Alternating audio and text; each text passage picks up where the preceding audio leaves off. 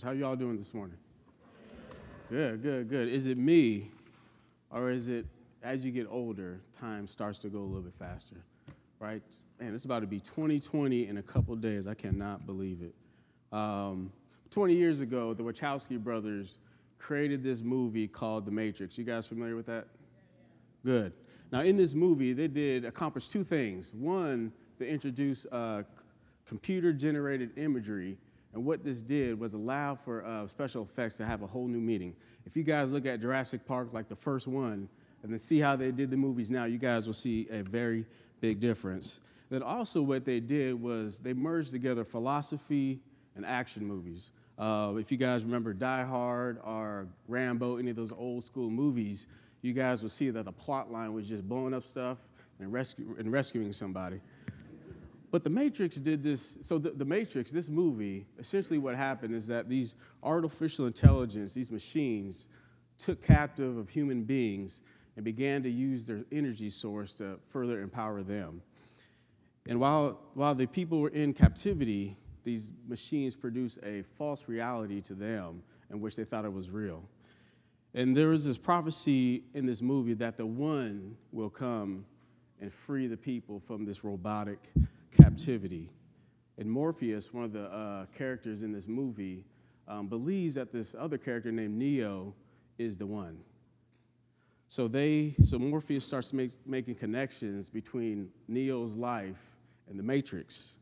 And then one of the turning points in this movie, Morpheus sits down in the room with Neo for the first time, and then he says two things. The Matrix is complex, and so no one can be told what the Matrix is. They have to experience it for themselves. He then leans in and says to Neo, this is one of the famous parts of the movie, he said, this is your last chance to turn around. Once you find out this truth, there is no turning back. And then Morpheus presents two pills to Neo. He said, you could take this blue pill, the story ends, and you can wake up and believe whatever you want to believe. But if you take this red pill, I will show you the wonderland and show you how deep this rabbit hole goes. He essentially presents Neo with two choices. You're either going to continue to believe that you are free, but in reality you're in bondage, or you're going to examine these truths that I'm presenting to you, and your life will forever be changed. And I believe the Matrix writers got this plot line from the Gospel of Matthew, because in the same fashion, Matthew is challenging his readers to make a choice. All throughout the Gospel of Matthew, he's presenting the truths of the Old Testament and connecting them to the reality of Jesus and showing them that Jesus is the long-awaited Messiah. Now, 12 times all throughout the Gospel of Matthew, he mentions 12 prophecies that have been fulfilled in Jesus. And not only that, the first two chapters alone highlights 4 prophecies that was fulfilled during Jesus' birth narrative. Now, the first story in this narrative highlights 2 people who made a choice to see God as a refuge and as a hope, or see God as a threat to our own desires. Matthew is showing us there's 2 types of people in this world. Those of us who are love and are devoted to Christ, and those who hate and reject Christ. Now, some of the challenges of reading text over and over again, we just don't stop and smell the coffee. And we miss out some of the things that God is trying to communicate through us. Yes, and amen, Scripture is all about Jesus, but God thought it was wise to put names with some of the actions of some of these characters in the Gospel of Matthew. So when we read about the birth of Jesus Christ in the Gospel of Matthew, we focus on Herod the Great, Jesus, and the 3 wise men. But one of the unsung heroes of this text is Joseph. Now, when you think of Joseph, you kind of picture them as some type of introvert, right? I mean, the brother is not mentioned saying one word all throughout the Gospels. His thoughts and actions are recorded, though, but as often is said, actions speak louder than words. And Joseph, through his actions, his faith speaks much louder than some of us. And it's through the life of Joseph that we will see what a life living for God as our refuge and hope can look like. And then on the flip side, we see this other person who does not see God as a place of refuge and hope. And I will go on to say that if God is not a place of refuge and hope, then more than likely he's a threat to your own desires. And we see this in the life of Herod the Great, whom you all will see that he views himself as the hope and savior of Israel. So rather than celebrating the liberation of Israel and essentially the whole world, he is so captivated by his own desires that he doesn't see what the teacher says in Ecclesiastes 2:11. It says, "Then I considered all that my hands have done, and the toil I have expended in doing it. And behold, all was vanity and of striving after the wind. And there was nothing to be gained under the sun." So just like Matthew spoke to his Jewish audience, forcing them or wanting them to make a choice, I want to present that choice to you all today as we enter 2020. Is God a place of refuge and a place of hope, or is he a threat to our desires? Is God a place of refuge and hope, or is he a threat to our own desires? So these are the 2 points that we'll be pulling out the text today, Herod the Great and Joseph, and they will show us how they lived their life reflected on what they believe. But before we do that, let me pray. Lord, you are the Alpha and Omega. All creation is yearning for redemption that you can only bring. So today, Lord, I pray that you use me to comfort, convict, and give hope to those that are here today. May you, not me, get the glory. Hide me behind the cross. Give me strength and courage to preach the word to your people. And in your mighty name, amen. All right, so now we got some background out that way. So let's examine chapter 1. Now, when we first entered, or when Joseph is first mentioned in this text, we see out the gate that he is going to have a tough ride. It says, "Now the birth of Jesus Christ took place in this way. When his mother Mary had been betrothed to Joseph before they came together, she was found to be with child from the Holy Spirit." Now let's pause there. Sometimes when we read the text, we tend to disconnect our emotions for what's going on. I mean, Joseph is at one of the high points of his life, right? About to get married, and then he finds out that his soon-to-be wife is pregnant. Now, in Israel, being betrothed meant that this was a 12-month union phase, right? This might be like a proposal. And this was the beginning of the covenantal union. And if someone was found stepping outside of this covenantal union, they were to be stoned. According to Deuteronomy, it says this: "If there is a betrothed virgin and a man meets her in the city and lies with her, then you shall bring them both out to the gate of the city, and you shall stone them to death with stones." Now, this is a very small community. People knew one another. And when Joseph hears this news, you could just imagine how his heart just sinks. And you could just think of the shame that would be associated with that, right?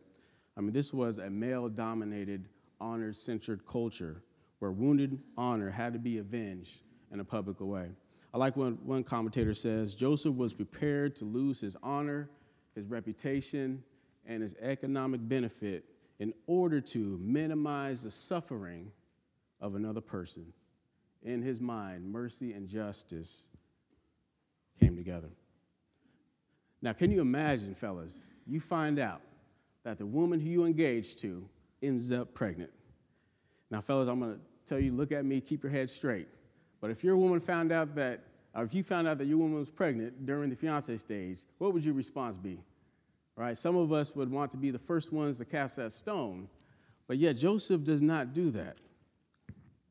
The text says in verse 19, "And her husband Joseph, being a just man and unwilling to put her to shame, resolved to divorce her quietly." Now, this righteousness that Matthew is talking about Joseph, is not the righteousness that we receive from Christ, but a righteousness meaning that he obeyed the laws of man, obeyed the laws of God, and he was a just and an honest person. But how can someone with that type of response react in such a way that is heartbreaking? Even with our sanctified mind, if someone did that to us, we would want to pay that back and then some, right? Because you did this to me, I want you to feel this. And when I do that, I'm also going to feel justified when I do that. But yet Joseph wanting to divorce her quietly. Naturally, when cheating happens, who do we tend to blame? Ourselves. What did I do? What am I lacking? What did I do wrong? Brothers and sisters, how do you know that God is your refuge and your hope. You bring your cares to him. See, despite the outside circumstances and what people might be saying and the eternal dialogue that's happening in our heads, as we know we are our biggest critics, he chose to respond in a way that was countercultural. Y'all remember what his great-granddad did when he found out Tamar was pregnant. He said, bring her out and let her be burned. But it's through the power of God that Joseph was able to change the narrative of his family. See, rather than giving shame, Joseph decided to take that shame instead. But isn't this a reflection of Jesus? Rather than us being shamed before God, he took that for himself so we could be clean. I can imagine Joseph reading and resting in Psalm 73:26, where it says, my flesh and my heart may fail, but God is the strength of my heart and my portion forever. CTK, let me ask you a question. What has broken your heart? What event or painful experience is causing you to question your faith? God, I don't understand why I lost my job. Why are my kids, that seems like, are the only ones rebelling? Why is my marriage falling apart? God might not answer your questions, but we, like Joseph, can remember that God is our strength and our hope. And we can respond by saying, God, you are the strength of my life. God, you are my satisfaction. Help me, Lord, be satisfied in you, regardless of what I feel.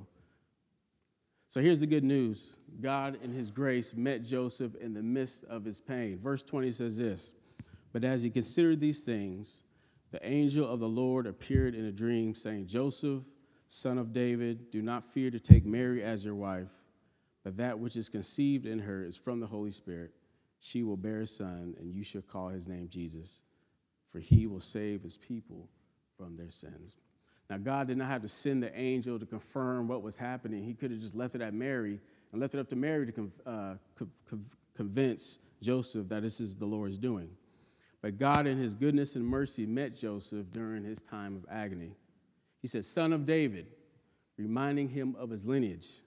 Fear not, meaning don't shrink back from marrying Mary. What he doesn't see is that God is fulfilling a prophecy that was mentioned in Isaiah 43:19, where it says, behold, I am doing a new thing. Now it springs forth. Do you not perceive it? I will make a way in the wilderness and rivers in the desert. Next, we see Joseph being told to flee to the land of Egypt. Look at me with chapter 2, verse 13. Now, when they had departed, behold, an angel of the Lord appeared to Joseph in a dream and said, rise, take the child and his mother and flee to Egypt and remain there until I tell you. Now, you could just imagine Joseph waking up and saying, wait. I just got married, just had a baby, and now you want me to flee into a land of Egypt. God, aren't you the Alpha and the Omega? Can't you just break down his own kingdom? Why are you sending me to go? This just doesn't make sense. Point 2, how do you know that God is your refuge and hope? You trust in God even though it does not make sense. Now, I'm not trying to say that you're creating a situation or that you're tempting God or anything of that nature or even go into a sketchy circumstance. What I am saying is that when you pray, fast, seek wisdom, whatever it is to draw wisdom from God, you trust in that decision and trust that God will guide you through that process. So similar to Joseph, back in the Old Testament, Jacob's son, who was sent to Egypt by means of slavery, by courtesy of his brothers, God used Joseph's life and circumstances to save Israel and that region due to that famine that was going on. And if you guys remember Joseph, when he met his brothers face to face with them, he said, as for you, you meant for evil against me, but God meant it for good, to bring it about that many people should be kept alive. In almost identical fashion, God sent this Joseph to Egypt because of the evil of Herod to not only save Jesus, but also save all of us who is called to redemption. See, Matthew is making a connection between Jesus and Joseph, right? But Jesus is the greater deliverer. But look with me on the response Joseph had after the Lord told him to leave. Verse 14 says this, "And he rose and took the child and his mother by night and departed to Egypt." Now, leaving at night shows us a sense of urgency, and along with that, a sense of trust, because back then they did not have the luxury of lights from a building, street lights, car lights, even lights on our cell phone. All they had was oil and lamp, and if that went out, you are out of luck. But not only did you have to fight off the robbers who preyed over vulnerable people, but you also had to deal with the wild animals that you would have to fend off. And this wasn't no walk from Raleigh to Durham. This was actually a 90-mile journey with your child and your wife. So you just imagine how that played out. But not only did the journey not make sense, but also location. Yes, there were Jews in Egypt prior to Joseph going there. Egypt has been known to be a place of refuge. But what doesn't make sense is that Jesus chose to be a refuge. God in the flesh, God incarnate, the God who created everything in the world chose to be a refuge. And we could sit here and debate why Jesus did this. Why did he choose to be a refuge? But I have a question for you.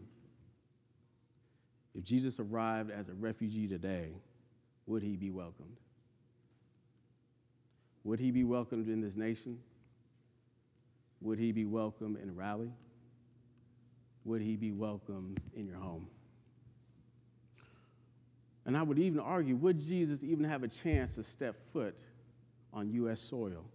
And I'm not throwing stones at any administration, past, present, or future. We all operate as a fallen state.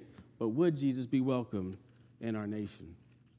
And just like the story of Jesus, refugees are forced to leave for a better life. If you sit down and talk with a refugee, you could hear it in their voice that they long to go home.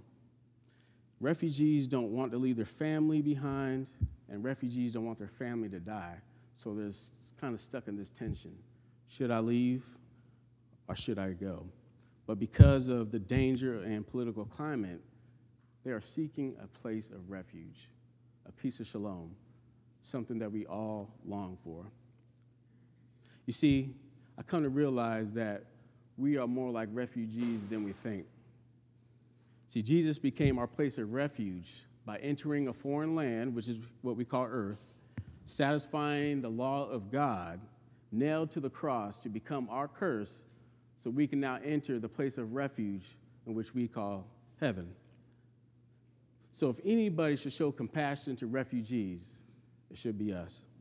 Because according to Ephesians 2:11-13 says this, "Therefore remember that at one time you Gentiles in the flesh called the uncircumcision by what is called the circumcision, which is made in the flesh by hands. Remember that you were at that time separated from Christ, alienated from the commonwealth of Israel, and strangers to the covenants of promise, having no hope, without God in the world. But now in Christ Jesus, you who once were far off have been brought near by the blood of Christ. For he himself is our hope, who has made us both one and has broken down in his flesh the dividing wall of hostility." Now, I will go on and argue that being an enemy of God is much greater than being the enemy of the state. But instead of God separating himself from us, he emptied himself. Philippians talks about Jesus emptied himself and broke down the dividing wall of hostility between us and God. And Paul says, be like-minded. Now, I can imagine Joseph having these thoughts, saying, God, you are telling me to enter a land and become a refuge to a place that's enslaved my people for 400 years. This doesn't make sense. Have you all ever entered a space and you don't want to go back in there because it stirs up some type of emotions in you? Either a place of joy or a place of peace. But as soon as you enter that space, you're reminded. And can I be honest with you guys? Some of you all live in a rural town or area, and I would have a hard time visiting you all. Not because of you personally, but because of what that town did to people who look like me. See, I was born and raised in California, and I moved to the South in my 20s, and I love the South, and California has its challenges too. But sometimes I ask God, why? Why North Carolina? Why the South? See, it's troubling to me when I see a neighborhood that says Plantation Estates, or when I see the Triangle Plantation Point as a shopping center over there off Capitol Boulevard. See, every time I see that word plantation, I'm reminded of the pain that my people experience. See, plantation was not a good place for my great-grandparents. Quick story, almost about 2 years ago, I went to the men's retreat with somebody from the church, and I knew that this town had some old-time roots. And as a black person, when I enter a town, my senses are heightened. I can tell if this is going to be a good area for me, meaning are people going to look at me strange because of the color of my skin? So we pull up at this restaurant, and in my head, I say, here we go. Then as we walked in, everybody turns their heads. And I noticed that I'm the only black person in the room, except for the people working in the kitchen. And you can see it on their face that we do not, or rather I do not belong there. So I can imagine Joseph and how he felt. Even though they were free and there were Jews in that place, there's a somewhat second-class citizenship that's going on. So I can identify with Joseph and say, God, this does not make sense, but because of your faithfulness, I will go. See, packaged in both of these examples of casting your cares to God and trusting in him when things just don't make sense is this feeling of hope. And as I've gotten older, I've come to realize that people are motivated by two things: fear and hope. Hope as Christians is when we trust that God will do what he said he would do, and within that hope comes a sense of trust in God. And within that hope, this doesn't make sense, but I will trust in you. If God never told Joseph what to do, he would have no hope. And if he had no hope, that means he had no trust in God. Now, can you imagine a life with no hope? Some of us have been through hardships, challenges, and it seemed like there was no way out. God, there is no hope in this situation. And some of us has lost loved ones with no hope.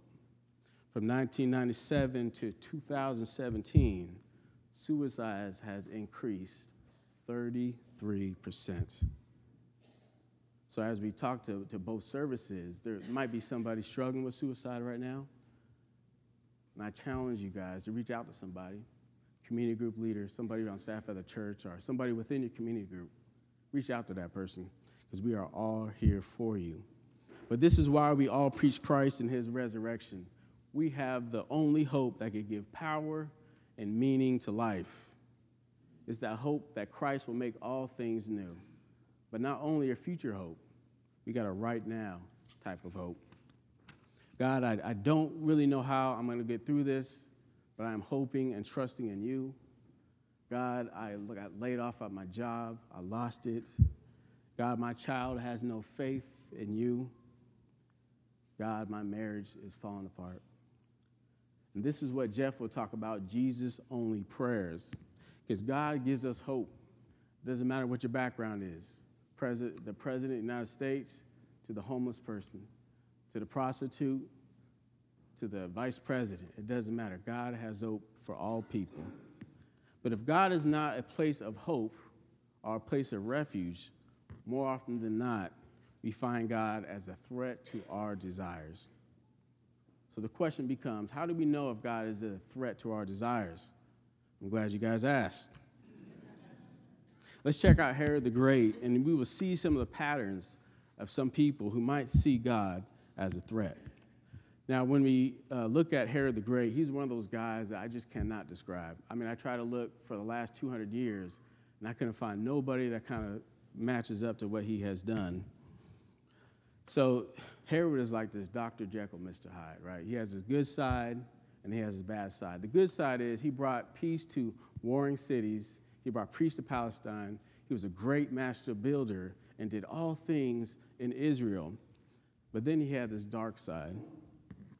According to Josephus, a first century Jewish priest and scholar, He said Herod the Great murdered his mother-in-law, his wife, and his 3 kids, all because of his paranoia to lose power.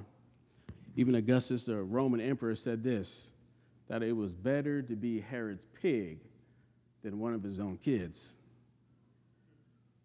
And when he was at near his death, he ordered that one member from each family be murdered, so everybody will mourn together when he dies. So now when we read in verse 3 of chapter 2 that Herod was disturbed, now you know why. See, the people have become so accustomed and satisfied under the leadership and lordship of Herod that they either forgot about the coming king or they just dismissed him altogether. And you could just see Jerusalem saying, our bellies are full, we have peace in the land, our kids are getting some of the best education, we have 2 to 3 cars, jobs, fat bellies, all hail Herod the Great. We don't need no other king. In fact, the king that is to come is going to bring down everything that we put together. How do you know that Jesus is a threat rather than your hope?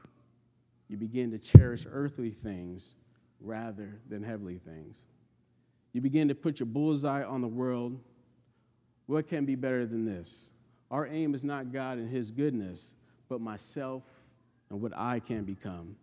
We don't say this out loud, but sometimes we love to be God. We want to make our own choices and run with that. In verse 4 through 5, we read that Herod assembled the chief priests and scribes and asked them where the Christ was to be born. They reference Micah 5:2, which says Christ will be born in the land of Bethlehem. And instead of these religious leaders being the first to greet this long-awaited king, they saw this as a threat to their religious establishment. But isn't this why they wanted Jesus dead? In fact, one of the high priests said it's better for one man to die rather than the whole nation. But notice what Herod says. He summons up the wise men and says this, verse 8, go and search diligently for the child, and when you have found him, bring me word that I too may come and worship him also.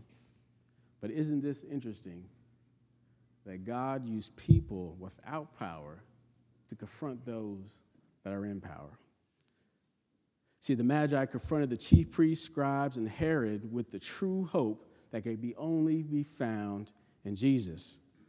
And these wise men were not Jewish, nor did they follow the Jewish tradition, but God called these outsiders by faith and signs and wonders and pointed the insiders to Jesus. Now, keep in mind that the Magi were not people that God wanted Israel to be in contact with. In fact, if anybody was practicing divination, they were to be stoned in that town. But yet God called these outsiders to confront those that are in power. Now, when the wise men came and asked to see the king, they reminded Herod that his kingdom is not the stopping point. They said, the heavens declare to us, meaning that morning star, that the true king has come. Now, you can just imagine the Magi interacting with Herod. Herod showing him off his big palace, and the Magi is looking, and they say, yeah, we like the palace. We love the gold toilets. But where is the true king? Where is his hope? Romans 8:24 says this, for in this hope we were saved. Now, hope that is not hope. Now, hope that is seen is not hope, for who hopes for what he sees? But if we hope for what we do not see, we wait for it with patience. CDK, let me ask you a question. Where do you put your hope? Do you go home, go to work, and live in this false reality that you are the keeper of your hope? Is there hope fulfilled in the stuff that you acquired? Your intelligence, your job, your spouse, your parents, your kids, or perhaps even your pastor? Do you realize any hope outside of Christ is dead hope? And will you trust that God will keep you and sustain you even if these good things disappear? See, Herod and the leaders of Jerusalem didn't want any disruption in the life that they created. because their hope was dependent on what they do and who they can become. See, hope is not found in anything that we acquire. Hope is found in what was given to us, which is Christ. Finally, how do we know that Jesus is a threat rather than a place of hope? You begin to do extreme measures to keep your desires alive. Verse 16 and verse 17 says this: Then Herod, when he saw that he had been tricked by the wise men, became furious, and he sent and killed all the male children in Bethlehem and in all that region who were 2 years old and under, according to that time he had ascertained from the wise men.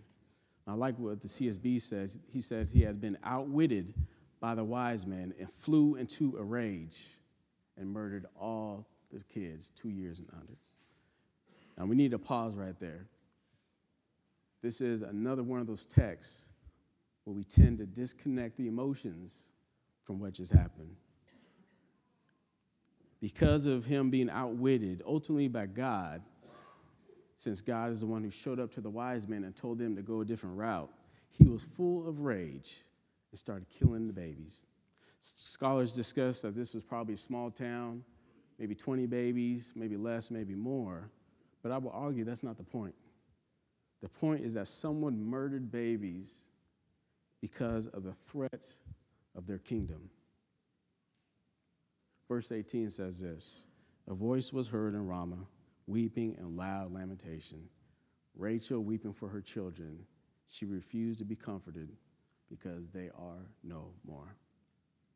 I want to be cautious with this text right here, because some of us can relate to Rachel, or we can identify with her in some fashion. Yes, this would have been a reminder to the Jews that were reading this, that this was about the captivity that the Babylonians did back in the Old Testament.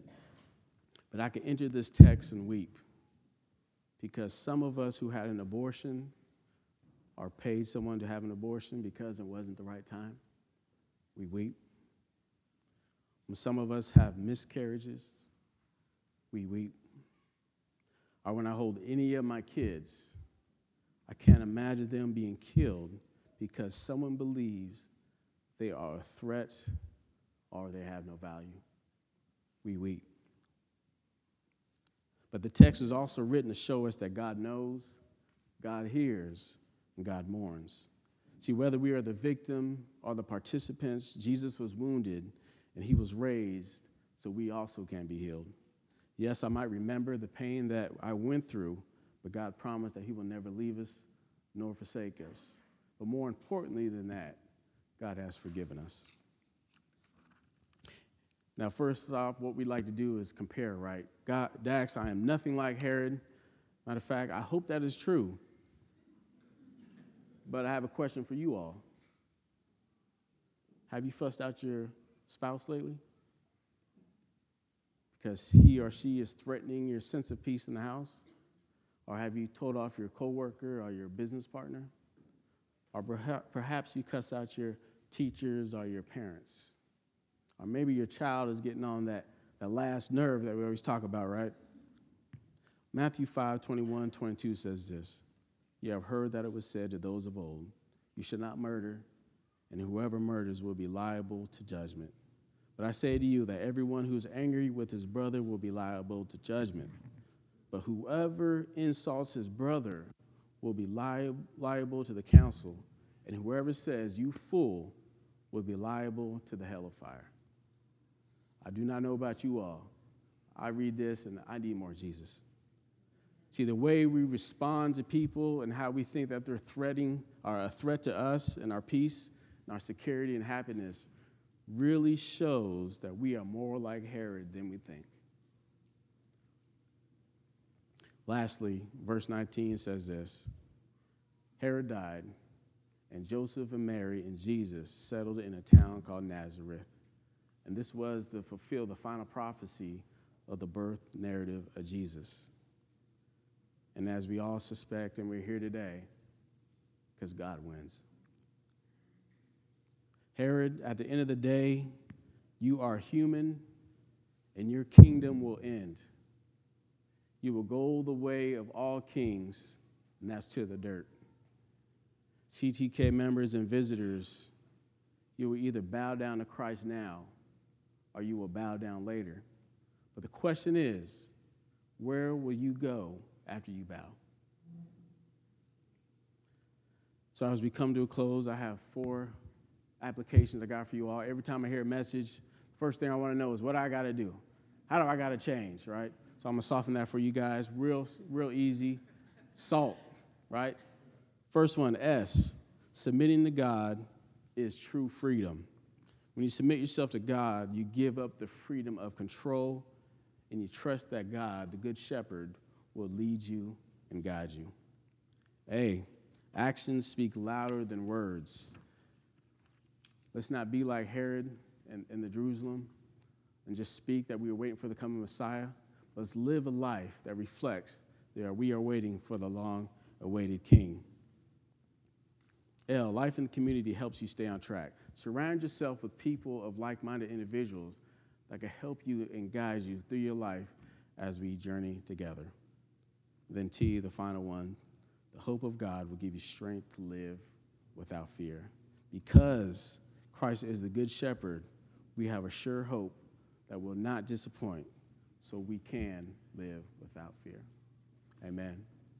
Let me pray. Lord, I want to thank you for all that you have done. Lord, I pray for those of us who struggle to seek you as a place of refuge and hope. I pray that we use the power that you have given us through the Spirit to walk in a way that is pleasing to you. I pray that this message gives a welcoming invitation for us to seek you first and rest in your goodness and your mercy. Amen.